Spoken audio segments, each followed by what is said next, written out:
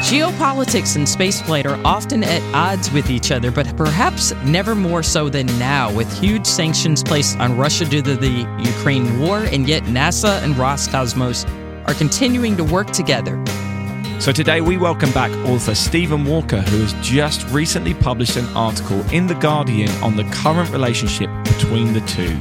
We love hearing from you, so please let us know what you think. You can do this via our social media pages at Space and Things Podcast on Instagram, Threads, and Facebook, or via the contact form on our website. And please consider joining us at patreon.com/Space and Things. But right now, enjoy episode 163 of the Space and Things podcast. Oh my God! Unbelievable! Unbelievable, but isn't it great this time? This is the Space and Things podcast with Emily Carney and Dave Giles.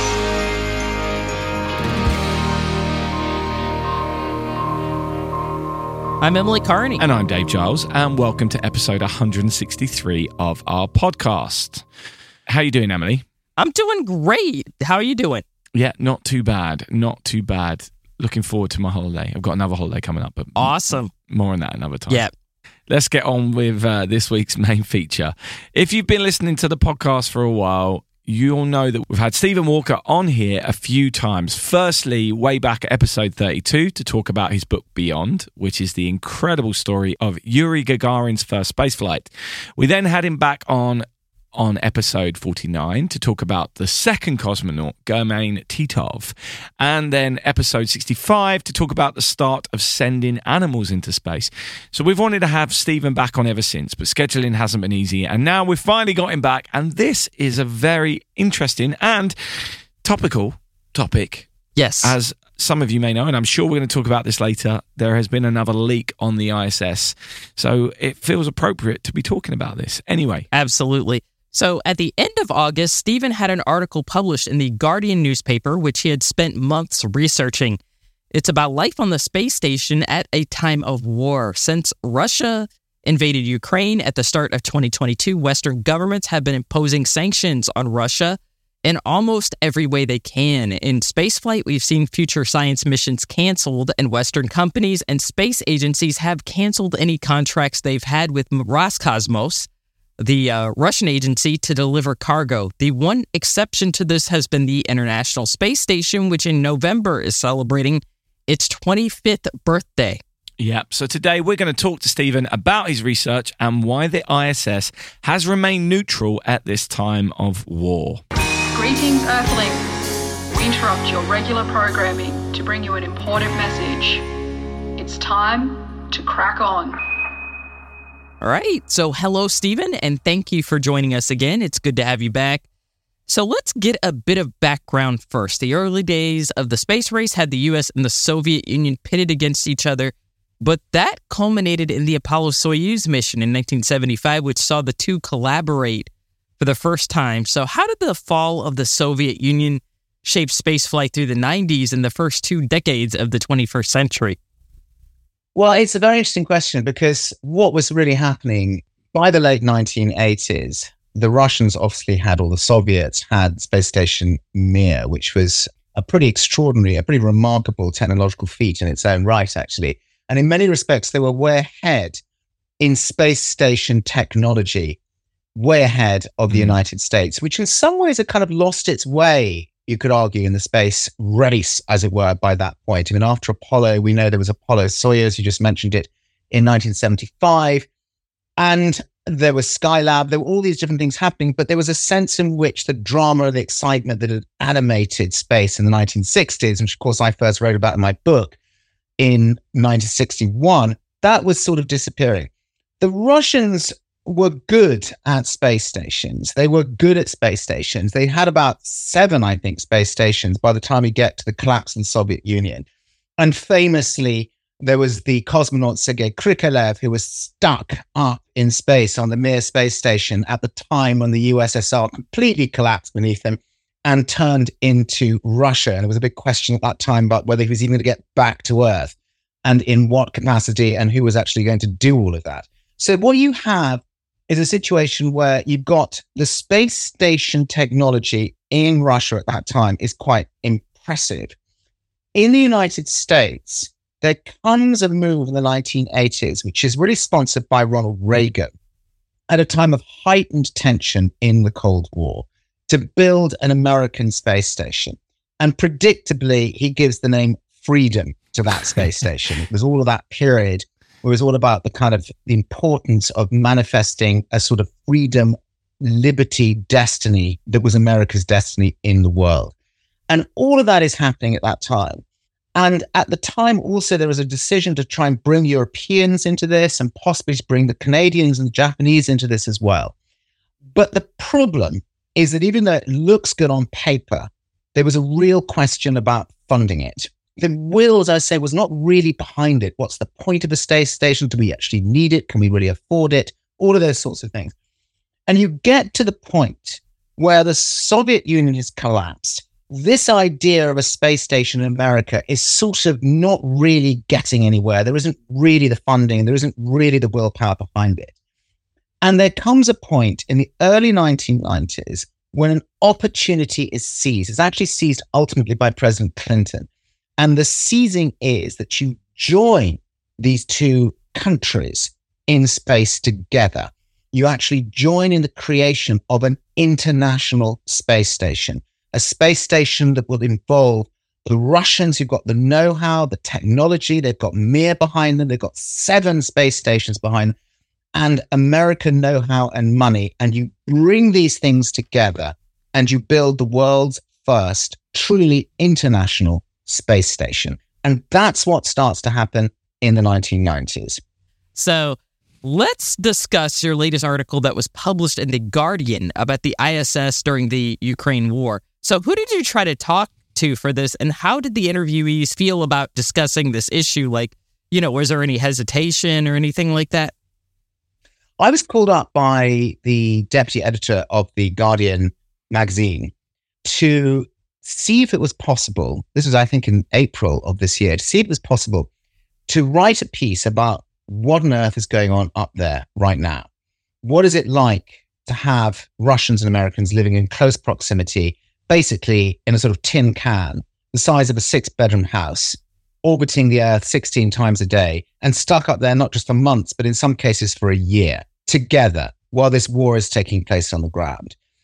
And at the same time, the question also arose, which is the big question, namely, is this something that we should be doing? What on earth are we doing collaborating, we being the West, if you like, the United States, Western nations, obviously the United Kingdom? What are we doing collaborating with Russia? Why are we in this international space station at all? And that was a really big question because it's a moral question. Every single other space venture, joint space venture between Russia and the West has been cancelled. ExoMars has been cancelled. Lunar project has been cancelled. I mean, all of these projects have been cancelled. And some the Russians had exited themselves from, like the Artemis program, they already pulled themselves out from.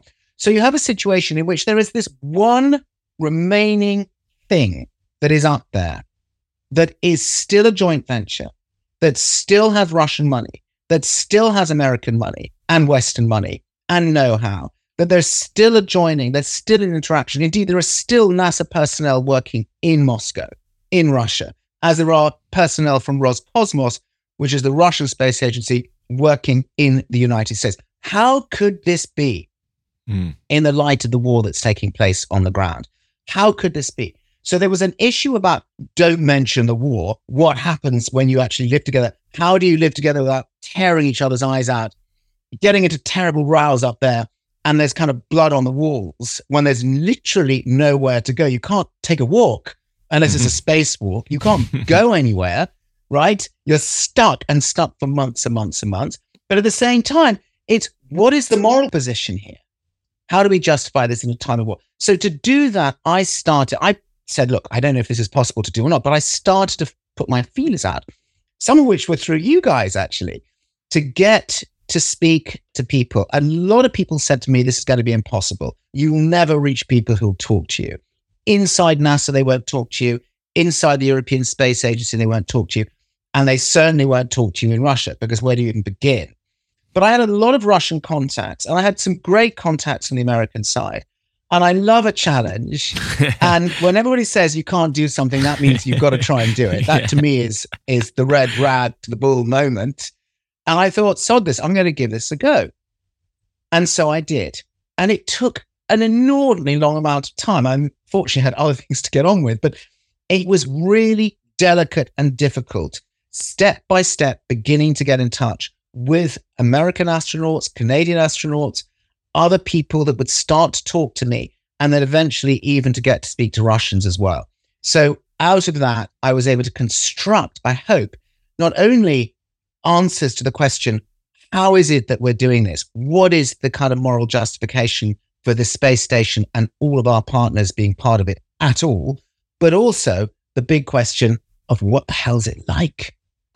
Yeah. Reading the article, I mean, the article was wonderful.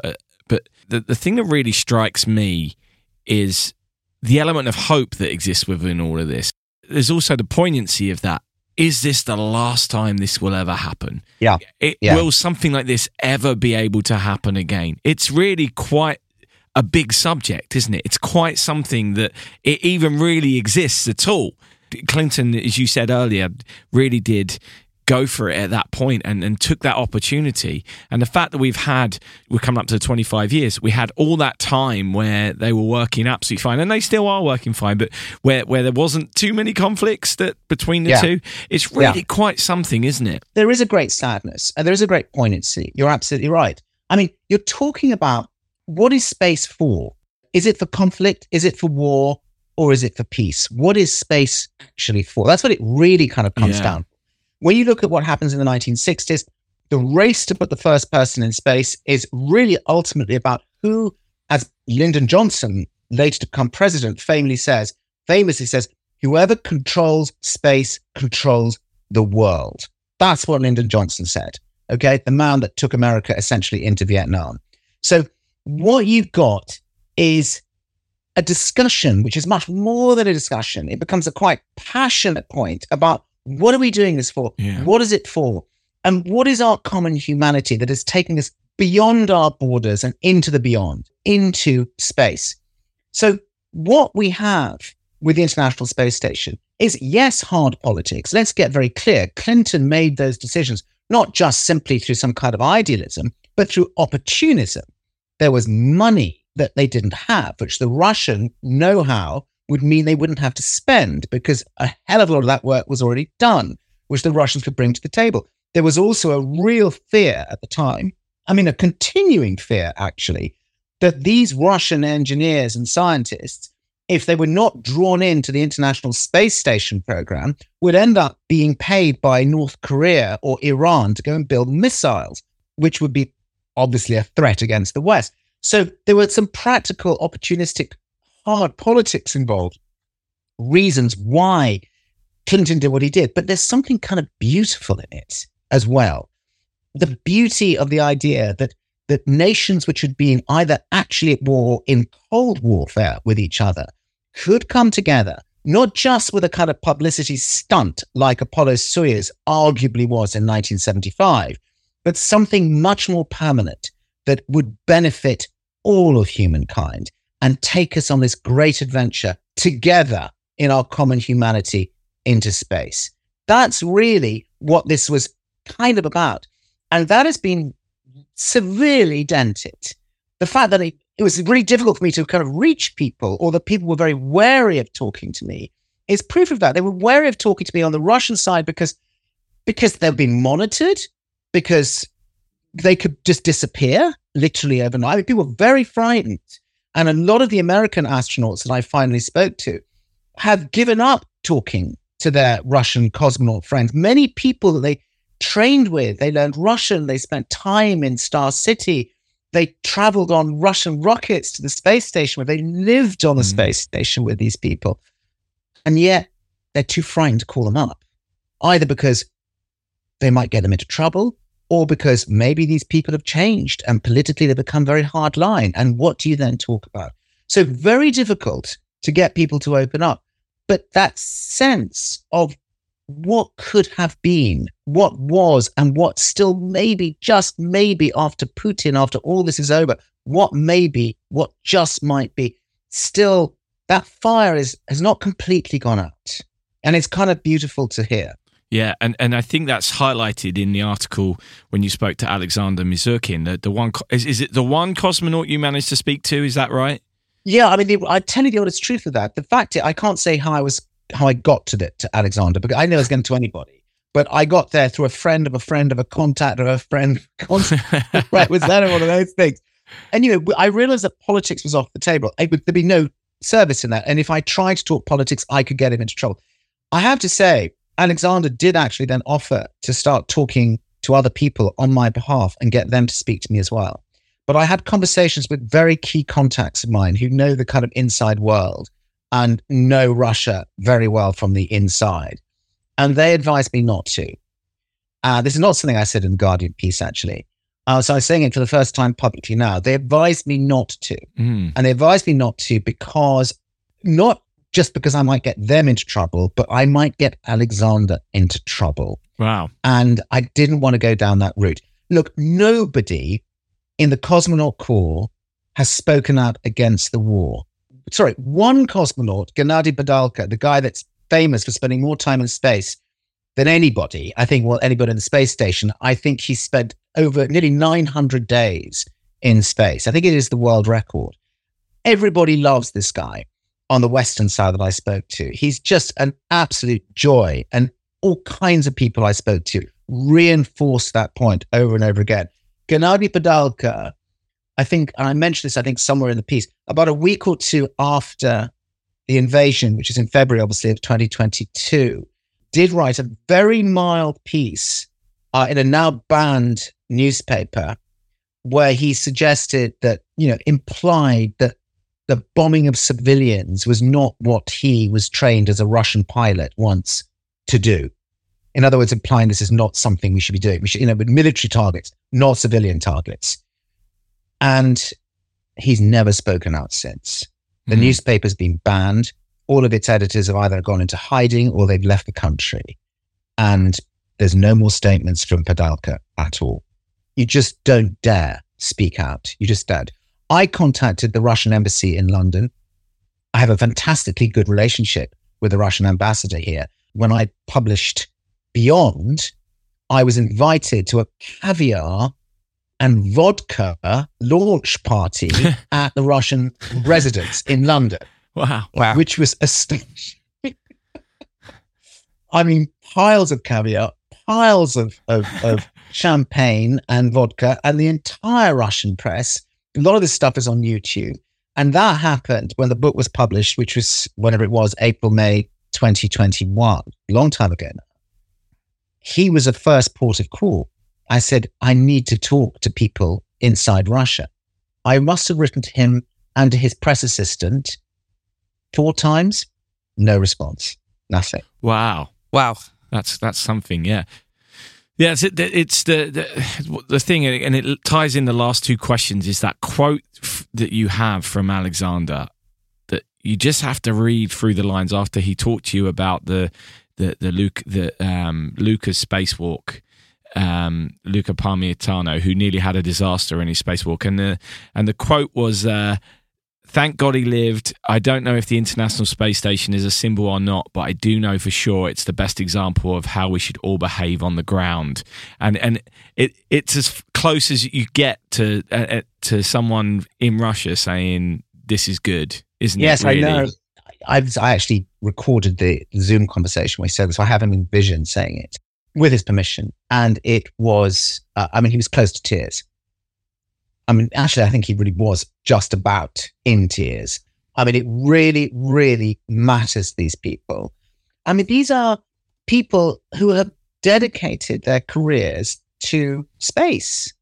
That's what they do. They face these dangers together. And there are some really big dangers up there. We've discussed this sort of thing before, I think, talking about Yuri Gagarin and all that in the past, but space is still dangerous. As Charlie Bolden, the ex-NASA administrator, said to me, it's difficult stuff up there. Space is hard. It's really hard. And you've got everything going on. You've got radiation issues. You've got micrometeorite debris happening, lots more of it with each passing year, as we know. You've got things that go wrong, particularly Russian things that go wrong, because a consequence of sanctions and other problems and brain drains means that there's a lot of Russian hardware that isn't working properly. Yeah. And there's been a lot of kind of near misses in the last couple of years, which are terribly serious, actually. So space is very, very dangerous. And so these guys share these dangers together. They have to, because you're dead if you don't work together as a team. Yeah. You have to. So for them, this war and this rage and this terrible scar is the worst thing that could ever happen. I mean, listen, in the bigger picture, the worst thing that ever happened is what's happening to Ukrainians on the ground, obviously. But it has a terribly marked effect on a dream that has sort of turned into a nightmare. Okay, we've talked a little bit about this, but outwardly, international space agencies have been, at least on the outside to what the public sees, we've been working along Russian cosmonauts without too much controversy since really 1998, but since 2000 continuously aboard the ISS. So have you been able to glean what the Russian attitude towards continue ISS operations and participation is? Yeah, of course. No, I have actually. I mean, what comes across is this. I mean, officially, as we know, there was this terrible moment after the invasion of Ukraine in February 2022, when all hell broke loose on the Russian side. The guy that was running Roscosmos was a man called Dmitry Rogozin. Rogozin was appointed the head of Roscosmos in 2018. He was a larger-than-life character. He was more right-wing, if that's possible, than Putin. He was a founder member of a very right-wing nationalist Russian party called Rodina. He was given to making Hitler salutes. He was already sanctioned by the West in 2014 for his enthusiastic support of the annexation, so-called, of the Crimea. And he was a brusque, difficult, blustering man given to very angry tweets. And the first tweet that he made, literally within hours of the invasion, after Biden had stood up and announced sanctions against the Russian aerospace industry, was to say that he was going to crash the International Space Station. Wow. What he meant by that was that the Russians, as part of the original deal going back to the 1990s that I talked about before, the know-how that they brought to the table was essentially propulsion, which also brings fuel to it, and attitude control. Those are the things they brought. The propulsion is critical because the space station's orbit is continually decaying. And so in order to keep it in orbit, roughly at an altitude of about 400 kilometers, you have to keep boosting it up from time to time. And the Russians provide the boosting power to do it. The Americans don't really have it. They have something they could use, but it's not really, it doesn't work properly and it's not advanced enough. It's never been there. It's always been the Russians that provide that. And that always worked very well under the old system. And this guy was threatening to pull the plug on that and say, you know what, we're going to crash this thing. We're going to crash a 500-ton. It weighs on Earth twice the Statue of Liberty, 2 statues of Liberty. We're going to crash this thing on Earth. It's crazy. I mean, unworkable. And he was just unbelievably provocative. And the provocations kept going and going and going. There were terrible moments when some cosmonauts actually posed with flags of the so-called People's Republics of Donetsk and Luhansk. There were issues to do with spacewalks where they had victory banners, which were happening at the same time as Ukraine was being invaded on the ground. There were all sorts of things that were happening that were very provocative indeed. And one of the things, to pick up your point, Emily, is that they had talked about exiting the space station at that point in 2024. That's when they were going to leave. Okay. Space station was due to be decommissioned at the end of the decade. There was 6 years. How the hell were the West, that can't provide the propulsion, don't have the systems to get the attitude control working properly, or don't have them yet, how are they going to keep the space station afloat in orbit? So all of this was going on, and it was getting worse and worse and worse. But after the Luhansk incident, the selfies with the flags, NASA, which had tried to keep a really cool head, exploded in a very NASA way. And they issued a press statement, which was incredibly measured and constrained, but was between the lines a warning shot over the bows. Like, don't politicize the space station. It is the one area which is outside politics. We don't do politics in the space station. And they sent this, they lobbed this shell across effectively at the Russians. And the next thing that happened was that Rogozhin was fired by Putin, interestingly, fired. And he was replaced by a man called Borisov, who is this colorless, wonderfully boring man that no one knows very much about at all. And yet everything starts to come back to a more even keel. And the guy that was running the human spaceflight section of Roscosmos is Sergei Krikalev, who's the same guy I talked about before, who was stuck up in Mir back in 1991, hugely admired and respected cosmonaut. And suddenly people were able on both sides to do business with each other. And things got back to more of an even keel. The Russians this year said they were going to keep going until certainly 2028. The chances are probably very high that they'll keep going until 2030, around which point the International Space Station will be deorbited, which means it'll crash somewhere like an ocean, and that will be the end of this extraordinary era. But it was very severely tested in those first few months after the invasion by Rogozhin, who incidentally was injured by a Ukrainian shell rather badly that exploded at a party on his 59th birthday in December 2022. Wow. Damn. And very recently, as I mentioned, I think in my piece, has been questioning whether Apollo landings ever even happened. So he's now subscribing to the kind of fake moon landing conspiracy theory. So that's Rogozhin for you. Someone's got to keep those things going, haven't they? Just one quick one on a brief follow up. This comes from John Wisenhunt, one of our Patreon subscribers, who says, even every time we think, and this carries on with what you're saying, every time we think that the current ISS relationship is going to fold, it just seems to carry on. Do you think we might finally reach a political breakup, and could that happen before the hardware is decommissioned? Okay, great question. I think the thing is, the way the space station was always, the International Space Station was always kind of legally governed. I mean, the legal complexities we don't need to go into, but the key thing about it is it's run by something called the Intergovernmental Association, or IGA. What it basically means is that you can't kick anybody else off the station, right? You can't kick the Russians off. We hate the Russians, kick them off. You can't do it. They have to kick themselves off, or you can kick yourself off. And then to do that, you have to give a year's notice. Okay. Right. So let's just be very clear. In terms of the legalities for the moment, right? What would have to happen? If Putin started lobbing nuclear missiles, who knows what's going to happen at that point? But I know from talking to the director of the International Space Station at NASA, Robin Gayton, she told me that they have contingency plans. And the contingency plan would be basically to get the Americans off the station. That's what she was implying. She didn't state that absolutely, but she was implying they can get them off the station pretty damn quickly if they have to. Yeah. So something like that would possibly happen. An intermediate position, and one that one quite famous astronaut and former ISS commander Terry Virts was telling me, he's probably the most outspoken opponent of the International Space Station cooperation that there is out there at the moment. Him and maybe Scott Kelly as well, you know, Scott and Mark Kelly, the two Kellys.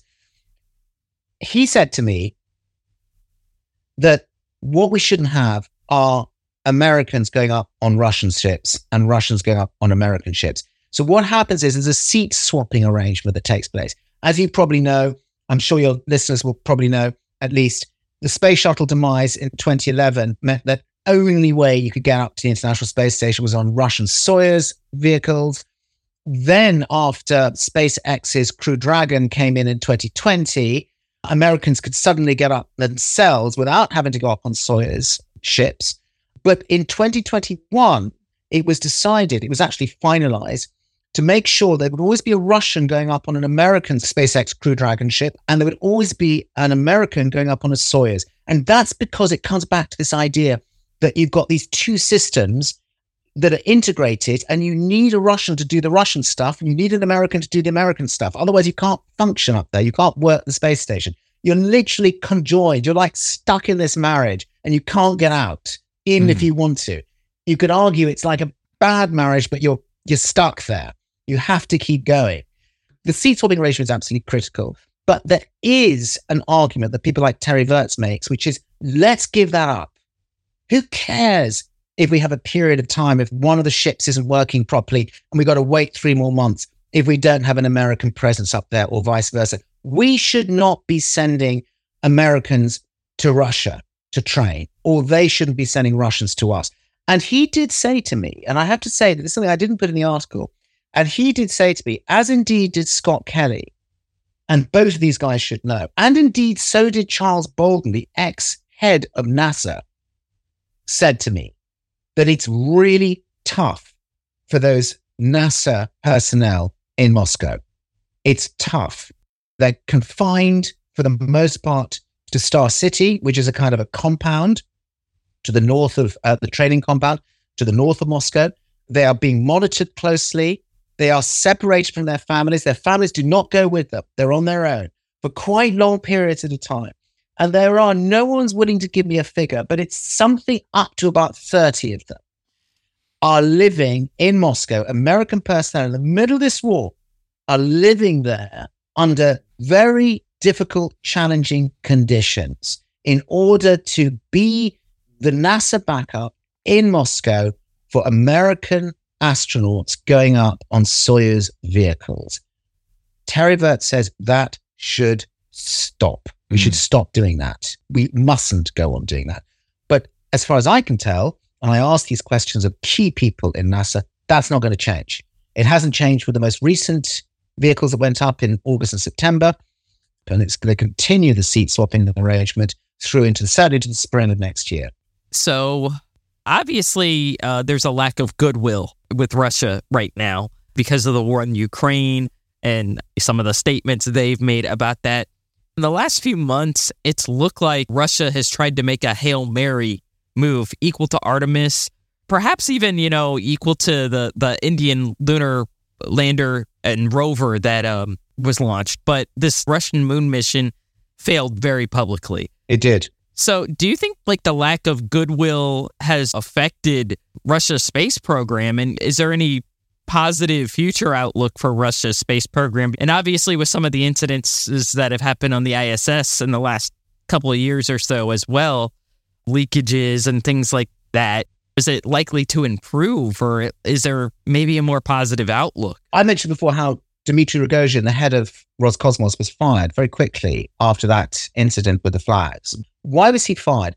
Several commentators said to me the reason why he was fired was because he was dragging the Russian space program into the dirt. It was going one way, which was down.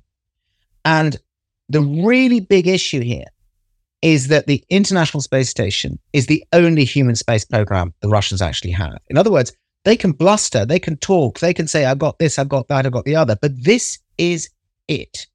If they pull out under that intergovernmental agency agreement, or if Rogozhin had made enough noises to bring them out, they have nothing. It's gone. And the combination of the loss of that human space program and the problems that you've just been identifying, the lunar probe that very publicly you said went wrong. Why did it go wrong? Did it go wrong because it sanctioned the biting? Did it go wrong because of the brain drain out of Russia? Did it go wrong because of sabotage? Did it go wrong because actually the Europeans have been very involved with the lunar program and they pulled out of that program completely? So suddenly the Russians are on their own. I mean, bear in mind that when it comes to the International Space Station and the Soyuz guidance systems that were used to poise and to position the Soyuz capsules as they travel to the space station, all of those systems were made in Ukraine. There is a massive amount of the Russian space industry that isn't Russian. It's Ukrainian. It's a really fascinating aspect to this. So all of that is gone. And they've got to suddenly devise all their own systems. So things are going wrong. The money is running out. And it's not always just that it's running out. It's even more interesting than that. It's being diverted towards missile programs. The Russians are very excited about anti-satellite missiles right now. They blew one up just before the war started back in 2021 called Cosmos 1408. They blew it up and they nearly killed their own guys in the International Space Station as a result of the debris field that was created and still goes on to threaten the International Space Station. So all the guys on board, all of them had to take to, as it were, the lifeboats, which were their own spaceships on board, as this debris came screaming round. I mean, you just need George Clooney in there. I mean, it's one of those moments. And so that's where they're putting their money. The money's going, it's not that there's no money. The money's going into weaponry. It's going into missiles. It's going into Star Wars type stuff. It's moving away from peaceful, civilian-based, if you like, cooperation-based space programs. So do they have a future, to ask your basic question? The reality is, after the ISS is over, they don't have a human space program. They've talked for ages about their own space station.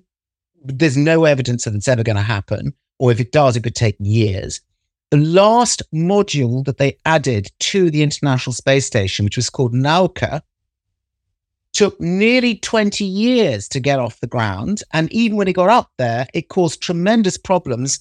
There was this terrible computer glitch, and it pulled the space station into a spin when it was up there. And that's just 2 years ago. So the technology isn't great, to say the very least. Have they got Mars? Have they got the moon? We've seen what's happened with the moon. Perhaps they think their best bet is China. But the reality is the Chinese don't need the Russians.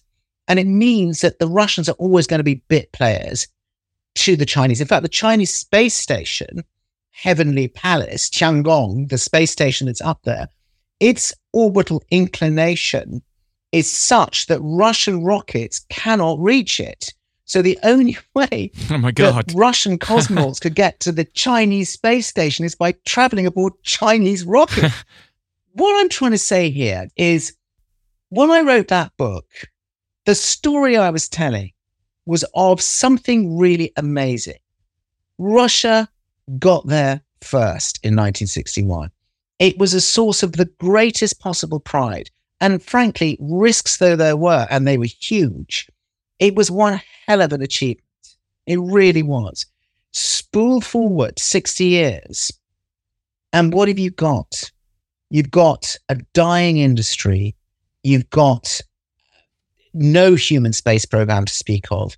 You've got no coordination. You've got a lack of money.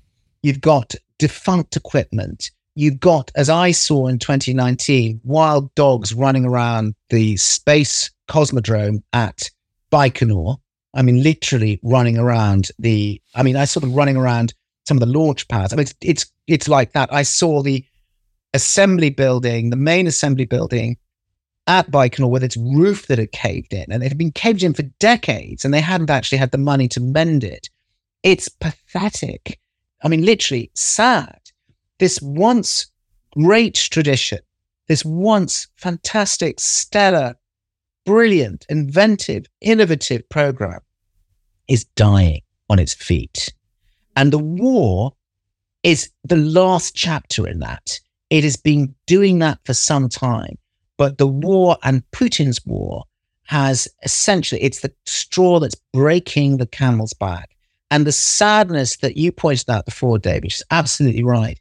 The sadness that you see in the eyes of these people on both sides, actually, on the American side as well, even if one uses the word side, which I don't really want to use, is a sadness that this great nation's tradition has been shattered. I mean, well and truly shattered. And I don't think, to answer your question finally, that it can recover from that. I'm about to start crying from that. That's such a devastating post-mortem. Absolutely. I think the way that you linked beyond there to your answer and those early days of spaceflight and the success of the Soviet Union, is it any coincidence that when they were at the peak of their powers, it was being run by a Ukrainian?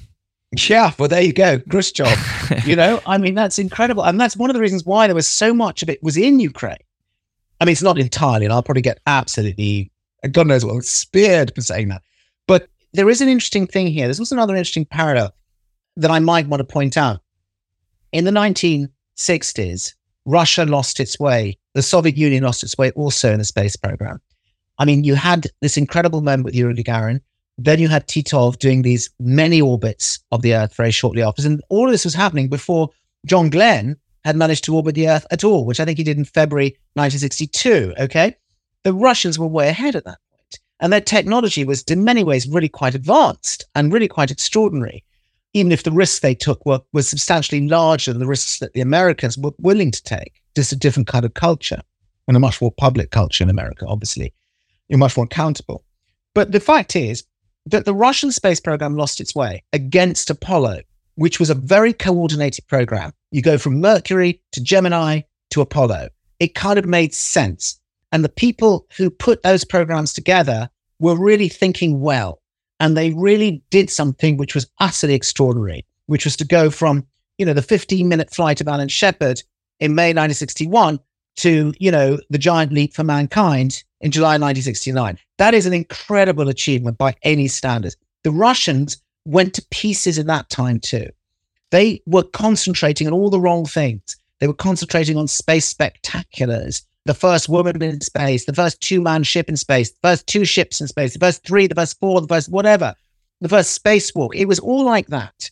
And that's partly because there were political seismic upheavals, because our Ukrainian friend Khrushchev was ousted in a coup by Brezhnev, but also because the guy that ran the space program, Sergei Korolev, died in 1966 in an operation that was horribly botched, conducted by the Minister of Health. He was also Ukrainian. Yeah.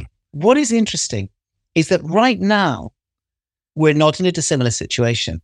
The Russian space program has actually lost its way. And what it tries to do occasionally, but not nearly as well, are spectaculars.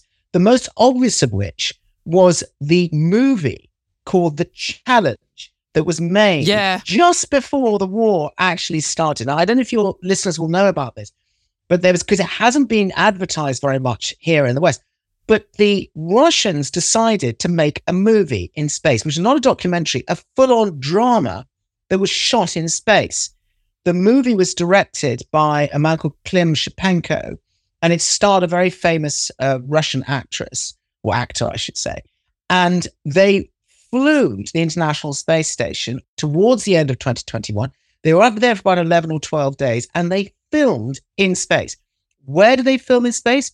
On that capsule that I mentioned, on that segment, that module, Nauka, that went horribly wrong 2 or 3 months earlier.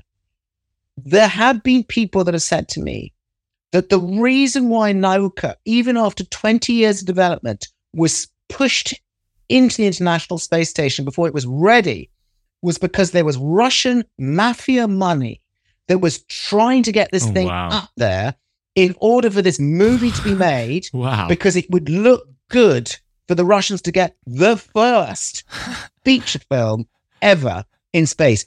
There was some talk at the time about Tom Cruise doing a movie in space. There were some quite advanced conversations happening about that, but the Russians have to get there first. That sounds like all that stuff back in the 60s. So it does. True or not about the mafia, you get basically a not ready module that nearly causes a major accident on the International Space Station, imperiling potentially the lives of 7 people on board, including Russians, when the thing goes into a spin so that they can get crews up to film on board 3 months later and tell the world they got there first. Where's this going? And indeed, I have to say, Sergei Krikalev, the man we've mentioned several times in the course of this discussion, was dead against that movie. What are we doing this for? But Rogozhin thought it was brilliant. What a great idea. It's one up against Americans. We're going to have the first Russian movie, and Tom Cruise can go to hell and be second, just like Alan Shepard was in 1961. I love that. I love that dynamic. Right. Wow. Right. And finally, it's been great to have you back on. It's been a while. Since we last spoke to you, Beyond won the Space Hipsters Book Prize for book released in 2021, which is wonderful. So briefly, what are your plans now? Are there any future space projects coming up or anything to do with Beyond that we might want to know about? I don't think for Beyond on space projects, because I feel, that territory, I feel I've kind of done that territory for the moment. The book, as I think I mentioned to you, before we started recording, is being published actually now in 8 foreign languages. And also, I think I did mention this to you before, we got a bit more advanced with this now. We are now on the second draft of the script for a television series based on that book as well. So about that, I can't really say very much at the moment, but the second draft is literally due to arrive on my laptop this week. Amazing. And it's interesting to read. And I mean, I've obviously got past the first draft. So I'm working very closely with the writer and with a production company, a very, very good production company that are developing the TV series for Beyond. So that's happening. That's quite a big part of my time at the moment. I have another book project which I'm working on, which I can't really talk about because you'd be the very first to publicly. And much as I love being on this podcast, I haven't told anybody this. So this is a kind of this is still under wraps. This is under wraps, but that's something that I'm working on at the moment. So I'm doing that. And also I read a book a few years before Beyond about the dropping of the atomic bomb on Hiroshima. That's also being developed as a TV series as well. So I'm working kind of hard and closely on that one too. So it's all a bit kind of crazy busy at the moment. Space-wise, I mean, I was really excited to write this piece and very flattered that The Guardian wanted me to do that. And I did wonder whether there was something bigger in all of that. But the reason I don't want to tell it in a book is because in a way it's a slightly depressing story. I mean, it's a story that is moving and powerful, but it's an ending in a way, or certainly the ending of a long chapter. And one of the things I loved about writing Beyond was it's kind of exhilarating. It's the beginning of everything. Absolutely, so yeah. It's a birth, effectively. So unless I can find that in the space world, I might put the space stuff slightly on hold. I'm not saying for anywhere, because I love the space world and I've got all these connections with that world. So certainly not. I certainly for the next book, it's shelved, and then we'll see. Well, thank you for joining us. This really has been wonderful. As I'll keep saying, everyone needs to read Beyond, and everyone needs to read this article as well. I think the article is really wonderful, so we'll make sure people know all about that. But thank you very, very much for joining us once again, Stephen. This has been wonderful. Thank you so much for having me again. It's always fun to talk to you guys. Always. Coming at you faster than Skylab falling down on Australia. This is the Space and Things podcast. God, I love having Stephen on. Isn't he just wonderful? I know. He's incredible, and he's just such a fount of knowledge. Like, when we wanted to discuss this, because we really did want to do an episode where we discuss current Russian-American relations in space, because there's the historic ones, like Apollo-Soyuz and Shuttle Mir and stuff like that. But in light of what has been happening with Russia in the last 18 months or so, we kind of wanted to do an episode discussing this, and there's nobody that knows more about this topic, I think, than Stephen. So having him on the show is incredible. If there is someone that knows more, I'm sure there is, but they won't be able to tell it in the way that he tells a story either. I think that's what... Yeah. It's not just his knowledge, it's the way he tells a story and the way he can bring you in, I think is what makes him such a compelling guest. There's just a few sound bites, few things. He's like almost immediately he had me going. He had tingles going down my spine almost immediately. Same. And there was one of the big things was the big question. What is space for? And that just got me thinking straight away. Oh God, yeah, such a big thing. And the ISS is a beacon of hope. It really is. So having a conversation around the ISS has to be essential if you're ever going to have the conversation. What is traveling to space for and all about? And I loved how he talked about that. There is a wonderful conflict within this story against the hope of the ISS and what it is for, against the idea that it's all going so wrong with Russia. Obviously, their internal politics aren't anything that we would approve of at all. In what they're doing in Ukraine and in other stories as well, it's just not right. And the idea of the Russian space program becoming a disappearing story. It's again, it's a quote to quote Stephen there. It's a disappearing story. And when you think of the highs that the Soviet Union had in space flight, again, there's that conflict of, do we want to be celebrating Soviet successes? Well, if we're just talking about spaceflight, then yes, those successes are huge and worth saying, wow, look what they did. 60 years ago, 50 years ago. They were doing some incredible things, taking huge risks. And the fact that that story is coming to an end, there is a sadness to that, even if it's self-inflicted, even if it's something that is a result of a horrible thing that's they're doing.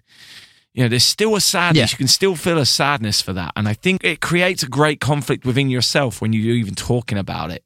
How should you feel about this and what they're doing? And Stephen really gets to the grips of that within this article and how he just spoke to us there as well. Exactly. To me, and I'm sure a few people will take issue with the way I'm describing this, but it's like almost watching like an old friend self-destruct or something like that. Because I love learning about Soviet and Russian spaceflight. There's still a lot I don't know about it. I have a ton of books on it. It's incredible to me because the West knew so little about it until really the 80s and 90s. Yeah. And there was a time, that we were pretty enthusiastic collaborators. There was a time where things were a little different, obviously, in that we were closely collaborating, working together, I think, for the betterment of humanity. And to me, this whole story is just a tragedy. It is a tragedy because it just shows you how one person with an agenda can just destroy everything, including an industry, a whole freaking industry, I mean, because when Stephen was discussing basically how Russia has nothing, their space program has nothing to look forward to. We can criticize NASA as much as we want. We can criticize Elon as much as we want, but they're still moving forward with things. Yeah. There's still things to look forward to. We got Artemis, we got Starship, we got other programs that we could say, wow, that's something that I might not see it for a few years, but when I do see it, it's going to be really cool. And Russia doesn't have that at all. I mean, it is just a tragedy from a country that offered so many. I mean, I know some of them were spectacular. Some of them were, one-off. Hey, we did this first, but still, I mean, they have meaning to me. Russia still sent the first woman in space. Even though it wasn't to show women can do stuff in space, it still matters. It still was something that was different. Russia sent the first human in space. Russia sent the first satellite in space. These are still milestones that matter to me. I still love learning about their programs. I won't try to mention America's first space station, but they really pioneered space stations. They really did. During the 70s, they were sending up a lot of space stations and people were going to space for longer and longer periods. And we really sort of had we had our first space station and then there was a long, long, long pause between that, and us doing that again. So we sort of had to learn how to do that from them, if that makes sense. To me, this whole thing is just tragic. It's a huge loss. Yeah. I'm sure what I'm saying is going to irk some people, but I really love their program. I love reading about it. I think it's amazing to learn about, and I feel like it's going to be a thing of the past. Yeah. I feel like 20 years, 30 years, if I'm lucky to be sitting here, hopefully, I'm going to be reading about it and thinking, well, that's something that happened back then. They're not doing that anymore. Well, maybe not, because, we don't know. We can't predict the future, and there will be life after Putin. Exactly. So you have a point, and I sure hope so. It may turn itself around, but the current evidence doesn't look that way. But I think for me that the real sadness comes from the fact. Well, obviously, the real sadness is with the people of Ukraine and what is being done to the people of Ukraine. But Emily and I are clearly focusing on the spaceflight terms of things here. But neither of us are overlooking the people of Ukraine, clearly. But we're coming up to the 25th anniversary of the ISS, which is what we're talking about today. And the 25th anniversary of the first piece of the ISS being launched into space. And that was a Russian piece. And that collaboration, which has seen people in space for over 20 years continuously, is because of a collaboration. And as I pointed out, the Russian cosmonaut that was interviewed within Stephen's article had that element of sadness about the fact that when you work together, doesn't that just show what we could be doing on the ground? And I think that's been that should be the legacy of the ISS. And I hope it doesn't all end up be in for naught.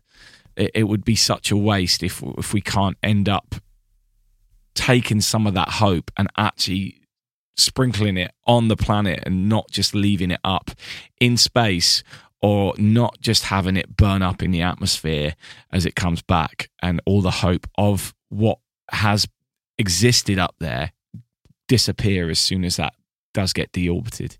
Agreed. Anyway. Right on. I agree totally. A really great interview there. And of course, we'll share Stephen's social media pages within the show notes, along with a link to the article he wrote for The Guardian. The show notes can be found on spaceandthingspodcast.com or by looking in the show description of this episode in your podcast provider.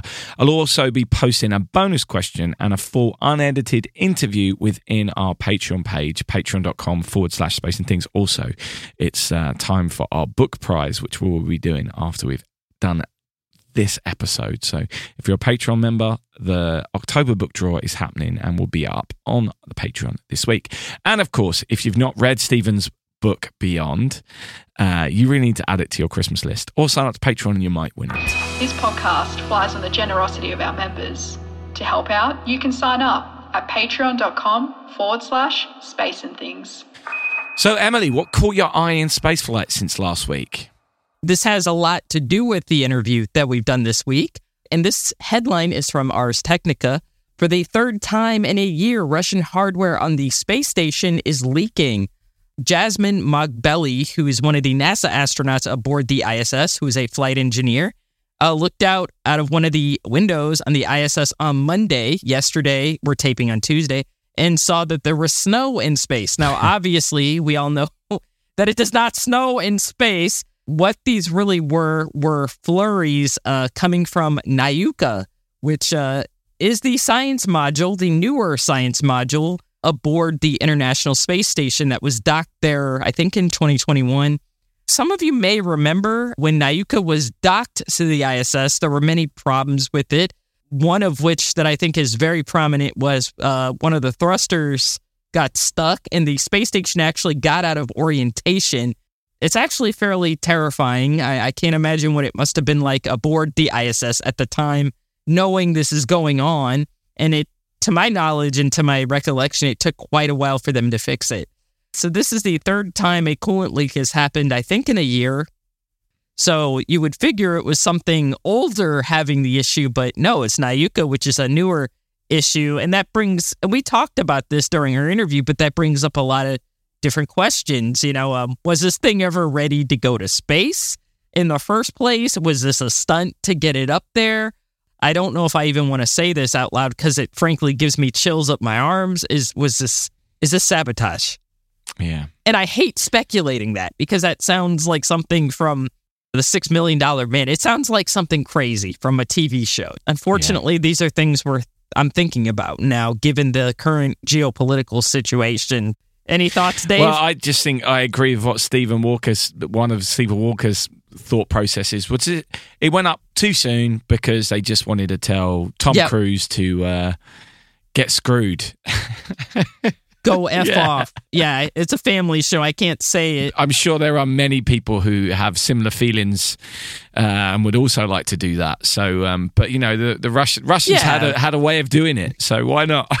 If I had a way of telling Tom Cruise to stuff it, would I use it? I probably wouldn't. No, I'm bigger than that. Surely. I mean, he's only small after all.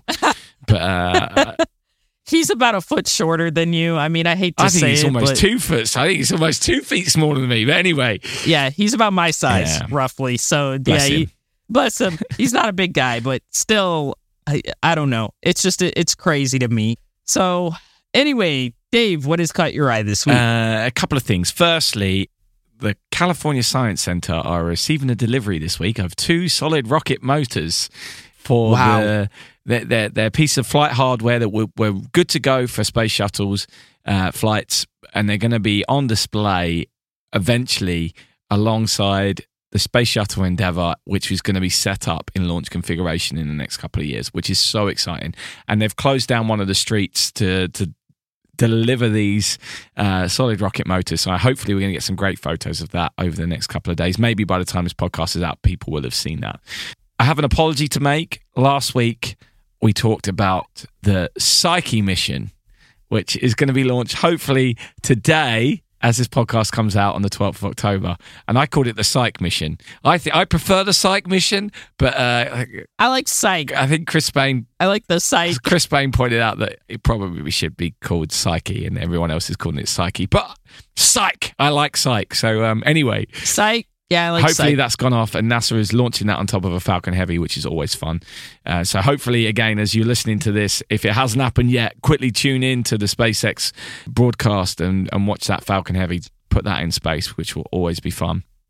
And the one that's really caught my eye this week, which is really fun, is that Prada have teamed up with Axiom to help them design their moon suits for Artemis. And I just love that story. I just think it's wonderful. And I think it shows where the future is going to go in terms of all the big corporations that are already big are going to be trying to find ways to get involved with spaceflight over the next few years. I think it's inevitable. Anyone who's got a brand is going to want that brand associated with spaceflight. And of course, there's another aspect to this as well. The space industry really actually needs to reach out to other industries. Yeah. Apparently, there is a huge skill shortage within the space sector and a huge number of job vacancies.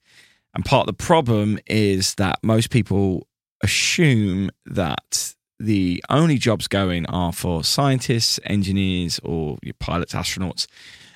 So these kind of collaborations hopefully open people's eyes a little bit. People in textiles or fashion, are they the same thing? Who knows? Anyway, they may now realise that they have skills which can be used in the space sector and start perhaps looking for jobs there. Plus, having different perspectives brought in to help design or solve problems is also a good idea. And I'll talk about that more next week. Anyway, Prada being brought in for spacesuits or space accessories makes more sense than you think. I want a Prada McDivitt purse. That's what I want. That has the logo on it, the Prada logo. I would carry that around like, yeah, look, I got a McDivitt purse and it got Prada on it. And it's like scented or something like that. I don't know. I want that. When that drops, I'm gonna save up my money to get it because it's probably gonna be like, it'll probably be like $10,000 or something. So yeah. I'll save up my pennies to go get it. I don't know. I think the Apollo PPK bags, the personal preference kit bags, were something special. I mean, they were very plain, white, plain, but I like them. Yeah, they're just plain white bags. I mean, I've got a replica that I bought from... I like them. From Lunar Replicas, which I really love, and it's part of my gig bag. But anyway, that's what's caught my eye, and links to all these stories will be in the show notes. Please leave us a review or share our podcast with your spaceflight loving friends. This is Space and Things Podcast.